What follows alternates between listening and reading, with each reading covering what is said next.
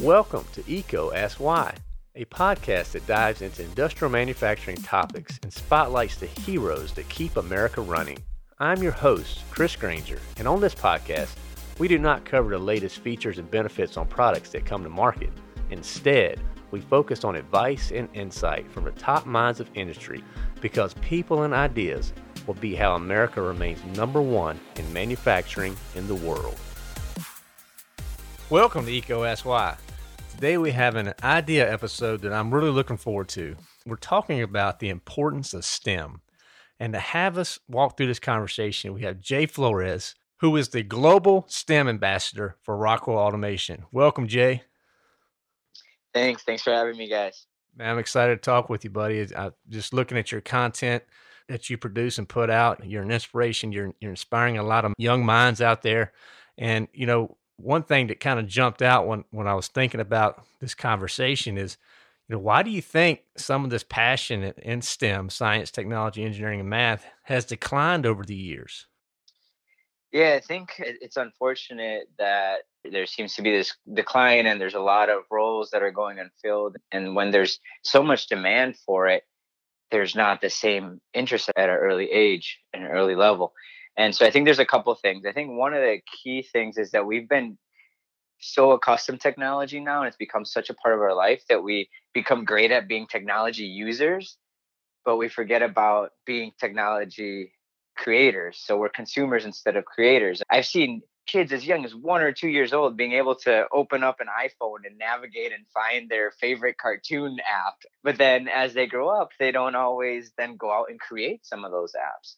And so I think it's very important for parents and teachers and educators to help the young people understand that not only can you leverage this piece of technology, whether it's an iPhone or some other piece of technology, but you can be part of creating that. You can be a part of changing the world by using your math and science skills. The more that we can kind of help parents and teachers and educators understand that and translate that well to young people, the better. And I think it's a lot on our part on industry too to help translate that. I feel like engineers are really, really good at making really, really cool things sound really, really boring because we over tech it and we don't bring it down to the level of young people. So it's a combination of a few of those things that if we can get that messaging out there, could make a huge impact in the future. No doubt. Absolutely. I mean, you're right. That consumer mindset, we need to shift that to creation. But I'm surprised just as you are at how young people are that know how to navigate some of these platforms, you know, and get to the information that they want. So we just need to shift that. And you know, I thought it was interesting, Jay, in preparing. I looked at a lot of your videos and just the information you've put out there and some of your TED Talks, and you connected some things that young people get, like Angry Birds or Minions, and you tied it to STEM. So how'd you think of that, man?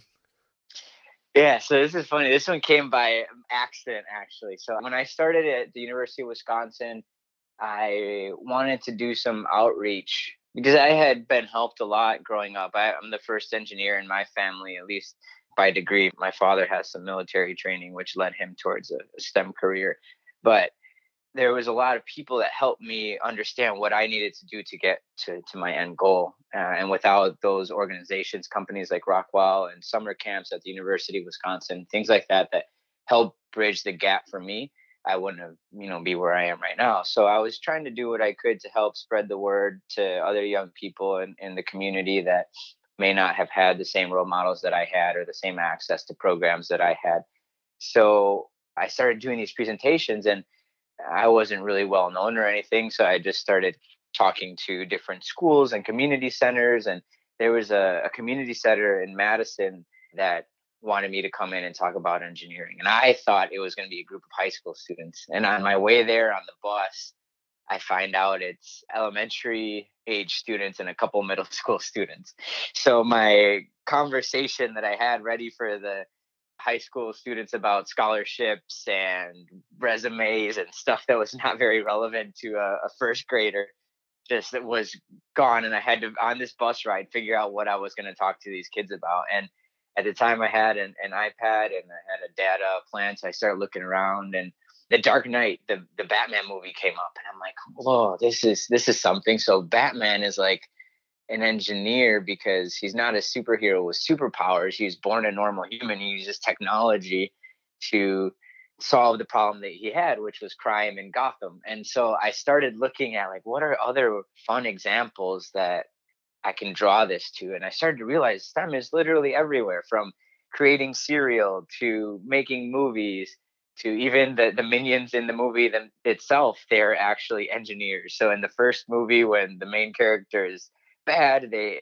engineer his freeze rays and his fart guns. And when he's good in the second movie, they manufacture his line of, I think it was jams and jellies. So I just started to see all these different examples. And because I have an engineering background, I was able to kind of connect the dots. But no matter who you are out there, if I want young people to just understand that no matter what you're passionate about, there is some STEM behind it at some point. And if you can find that connection to the STEM, you can turn your passion into a career no matter what that passion is, whether it's sports or cereal or space. There's always going to be some kind of engineering or tech behind it. And as we continue to advance technology, there's going to be even more interactions with that. So I encourage, instead of just going into a room and saying, hey, we need more engineers, you have to be good at math and science, it pays well, go into a room and say, hey, what are you guys passionate about? And let's see if we can find some fun STEM examples behind it. You're going to be much more effective in inspiring kids.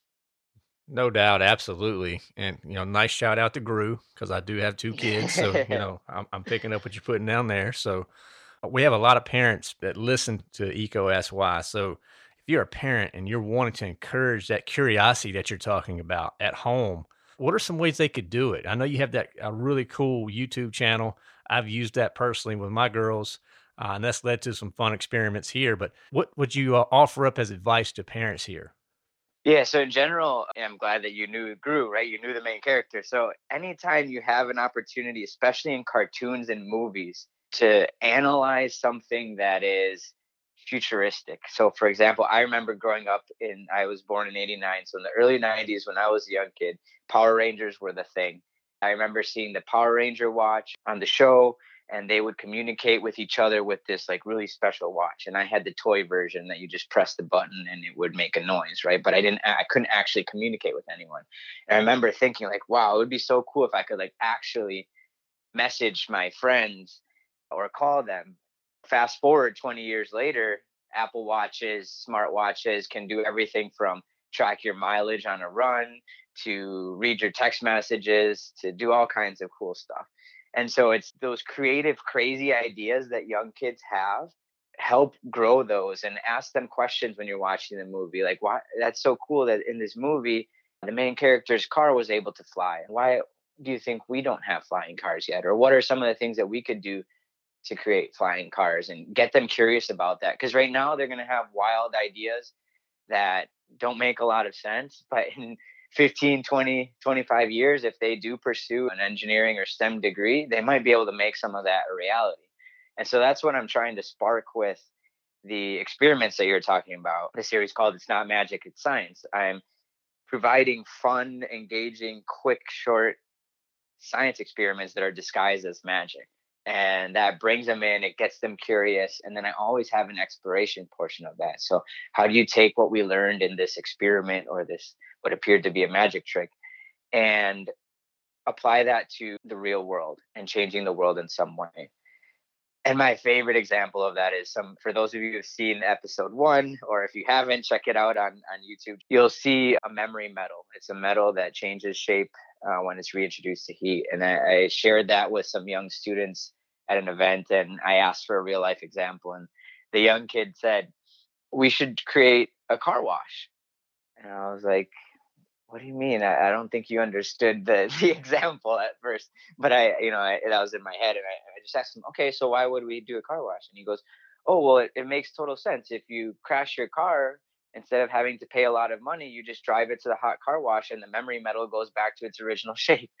And I was like, you are a genius, little young boy, and we should create this company today. So it's just awesome. I would have never thought of something that creative. And young kids have just this natural curiosity and openness to what can be possible. So you just got to foster that. So, I mean, you're right. A lot of kids, they're just naturally inquisitive, So Yeah. if we're around them, do you have any advice for us? I mean, obviously asking questions, but to just keep them pursuing that inquisitive nature.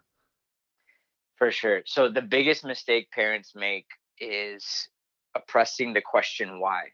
So the best example is the "Are we there yet?" Right? That gets very annoying and frustrating for parents. But instead of just saying "be quiet" or "stop asking that question," turn it into a math problem. Say, "Grandma lives 60 miles away, and we've been driving for a whole 2 minutes. We're at this speed. How much longer does it take to get to grandma's house?" And one of two things will happen: either they'll stop asking the question because you gave them math homework the last time they asked, or they'll figure out the math, and then in 20 years they'll be figuring out much more complex travel problems like how we get to Mars and stuff like that. And so if you can keep your patience when your toddler asks you the question why for the 5,000th time, you're going to be much more successful in helping your young child grow up into a STEM professional, because the question why is the basis of all innovation. If from a very young age they're already told it's because I said so, or stop asking that question, or I don't know, Google it, they're going to get frustrated with that engineering design process. The ones that do have that ability to continue to ask the question and explore, and have parents that you don't have to have the answer. You just have to help guide them through the process of trying to understand it and trying to get towards an answer. You might not end up getting there, but the key is just guiding them towards that process and helping them understand that their curiosity can change the world if they keep asking the right questions. No doubt about it. Great example with the "Are we there yet?" Jay, I don't think you're there, but I'm gonna break down basic dad law for you. The answer is always 5 minutes, another 5 minutes. But no, that's a great for me. I'm gonna take that. I'm gonna use that one. It always comes up when we're headed to my family or my wife's family. It's all, how long is it gonna take? So now Yep. that's an opportunity for me to turn that into a math problem to just encourage that. We'll see how it goes. I'll get back with you on that, man. But I mean, but you're right. When you say why is the basis of innovation, you're all over it. I mean, that's why we call this podcast Eco Ask Why. We want to get to the root and the understanding and the core and just keep asking that question why. And I think we just got to just foster that in our homes and around kids. And even if they're not our own kids, promote that with, if you have a chance to mentor others. So love that answer, man. Thank you for that. And by the way, we'll put the link to It's Not Magic, It's Science in the show notes for the listeners. So you can go straight there, check out Jay's awesome videos, binge them, go through them. You'll probably do like me. You'll click on one, and next thing you know, you're there for an hour looking at all of them and running into the kitchen trying to find stuff to do the experiments. So it's just a great example. And I noticed, Jay, when it did that, that you use TikTok as the platform, or at least that Yep. popped up on my screen. What drove that decision? Yeah, so that's actually very key in the success of the series overall. So I originally wanted to do this to reach kids during the pandemic that weren't going to have access to the same STEM programming that they might have had during regular times. They're not going to have as much access to things like company tours during manufacturing day because of the issues with COVID, and they're not going to be exposed to as many STEM role models. So I tried to figure out how I could make something that was very inclusive of anyone, that you could do it with something that you had in your home or that you could order for very cheap on Amazon, right? Because I wanted this to be open to as many people as I could. And then the second thing from there, after I designed, okay, this, I have this larger audience that it could possibly go to now. I wanted to figure out, okay, where is young people's attention right now? And TikTok was really exploding in the US and had already kind of taken a hold in a lot of other countries globally. So the key is just you have to meet the children where they're at, whether that's with the examples like I was giving earlier with the movies and the Angry Birds and stuff like that, or the platforms that they care about. And if you could find a creative way to grab attention on the platforms that they care about, you can, bring in some entertaining education. So most people, most adults, most companies even are thinking, okay, TikTok is for kids to do weird dances on and weird challenges. And yeah, that's part of it, but that's not the only thing the platform can be used for. So I had to kind of get over that stereotype that this is just for little kids and that adults shouldn't be on it, and that the only thing that happens is dancing, and find ways to make it fun and educational at the same time. If I would have posted this just to Twitter, just to Facebook, it would have had some success, right? I would have gotten some parents that were excited about maybe doing some with their children, but I wouldn't have reached millions of kids like I was able to on YouTube, because it was just genuine and it was connected to where their attention was at already. So again, I think the key there is just making sure you're meeting the children where they're excited, whether that's with the things that they're already passionate about or whether it's the platforms that they use. That's very key. Absolutely. I mean, I brought up, it was funny, Jay, you may appreciate this. I was in a meeting with a manufacturer probably 6 or 8 months ago, and I was investigating TikTok. And, Okay. we're making videos, how to videos on our YouTube channel and writing blogs and, heavy LinkedIn presence, some Facebook. But I threw it out in this meeting. I'm like, what happens if we're at the point one day where we're posting some cool little videos about some of this technology on a platform like TikTok, just to show kids and the younger generation some of the neat stuff that about manufacturing or industry. Man, they looked at me like I had three heads, because it's just not thought of. You don't think about using platforms like that. So when I saw that, that jumped out, and I was like, bravo for recognizing this is where they're at, and then bringing some really just new, fresh type content to that platform, man. So you've seen a pretty good response from that. Yeah, TikTok by far is the platform where it's gotten the most views. In just a couple months, I had over 1 million views on these specific videos. Whereas all the other platforms I use, I don't think I've still gotten to the million point, on individual platforms. So it's huge. And it's, let's say a company, that you're having conversations with like that decides that this is not the platform ready for us right now.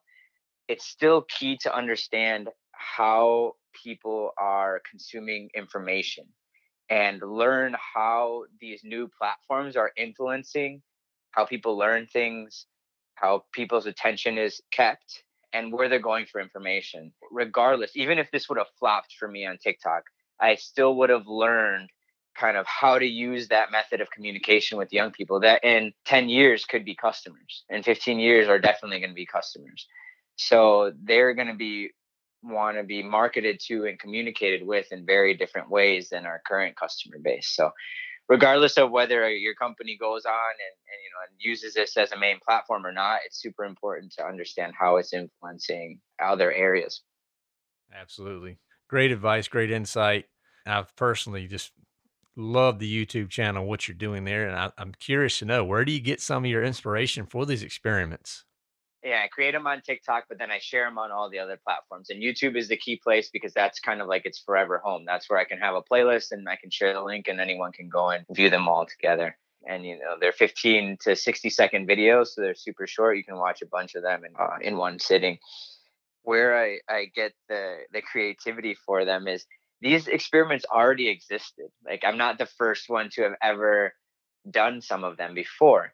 The key is the way in which I present them, the way in which I package them. So I'm packaging them as magic. The reason why I did that as magic is because magic is inclusive to everyone, whether you're 8 years old or you're 108 years old. People, are kind of attracted to magic, and there's nothing about it that's boys or girls or rich or poor. I can reach as many people as possible. I really wanted this to be a very inclusive series.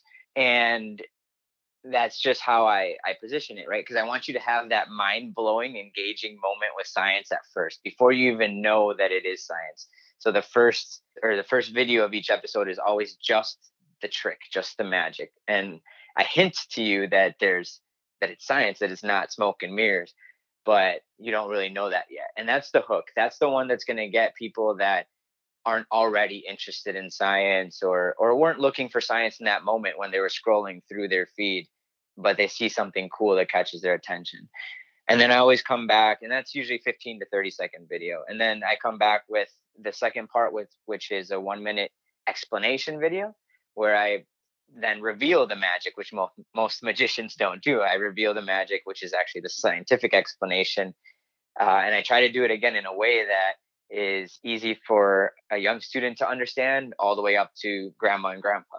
And then finally, the exploration video, which is how do you then apply this to real life? I might challenge them to think of some examples. I might give them some current examples and encourage them to explore more and go on that path. And then finally, I sometimes I throw in some bloopers or slow motions, or other kind of just bonus content. And so really, I just look out there for fun science, and I try to see, how could this be shown in a cool way that could be, kind of magic. So the first one, for example, the paperclip magic, that material I could have just gotten in a regular strand of wire. But if I do it in a paperclip, you view it as the viewer as a paperclip. You know what a paperclip does and how it behaves. And when it behaves differently, then you're like, what? What just happened? How did he do that? It must be magic. And then I explain the science, right? So it just comes together like that. Right. Well, I mean, with that many views of your content and you got people watching it all over the world, what have been some of the best engagements or questions or comments that have come back to you from the people that are consuming this? Yeah, I've got some good ones. I'll share one from the parent perspective and one from a student. My favorite from the students is when they come up with very creative ideas. I have one of the experiments called Super Egg, where you basically find a way to make an egg bounce. And then I asked them, okay, well, this is great. Like, it's an egg, it's fun, but does that really have an impact on the real world?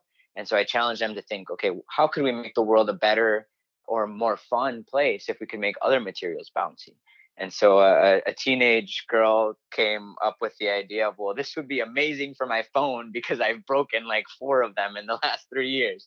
And so if I drop my phone and it would just bounce instead of, the screen cracking when it hits the ground, then that would save me a lot of money and I wouldn't get yelled at by my parents as much. So that was a cool, like, real life example that if she does and kind of take that idea and advance it, it could be something pretty impactful.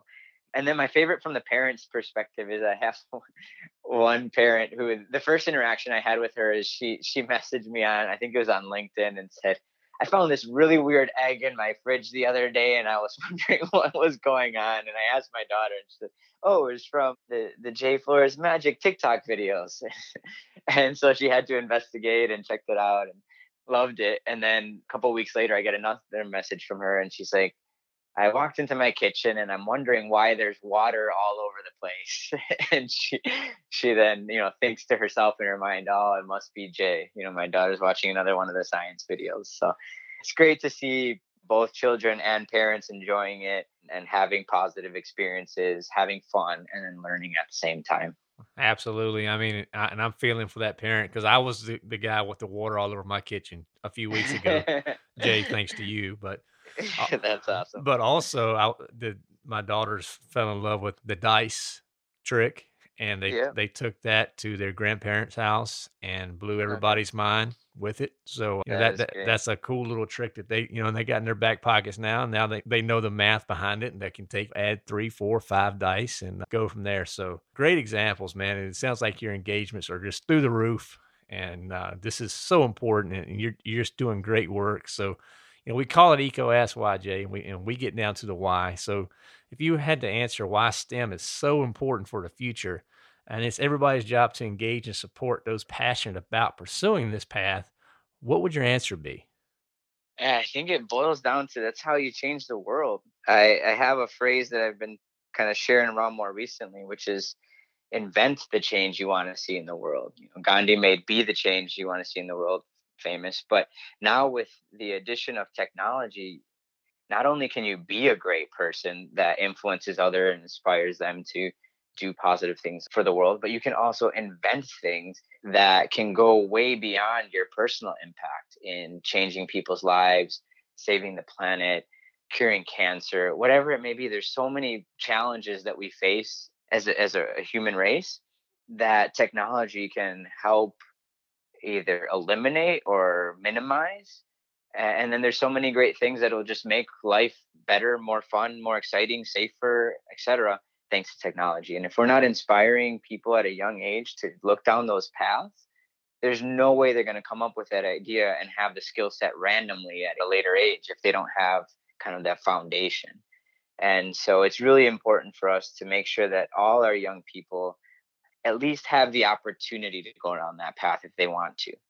And regardless of whether they want to go down that path or not, as let's say like a hardcore electrical or mechanical engineer, being scientifically literate is going to be very important for their future no matter what. As technology continues to be more and more a part of our everyday life, it's really important for just the success of our country and of the world. So it could literally change and potentially save lots of lives in the future.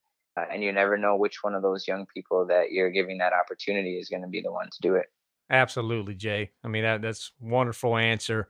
This has been just a fun episode. So much information and knowledge that you share with our listeners. We'll be sure to put a lot of links in our show notes so people can go check out, the YouTube.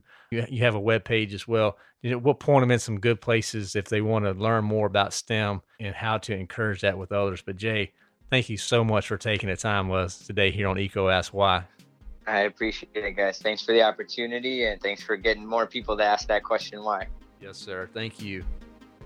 Thank you for listening to EECO Ask Why. This show is supported ad-free by Electrical Equipment Company. EECO is redefining the expectations of an electrical distributor by placing people and ideas before products. Please subscribe and share with your colleagues and friends. Also, leave comments, feedback, and any new topics that you would like to hear. To learn more or to share your insights, visit EECOSY.com. That's EECOASKSWHY.com.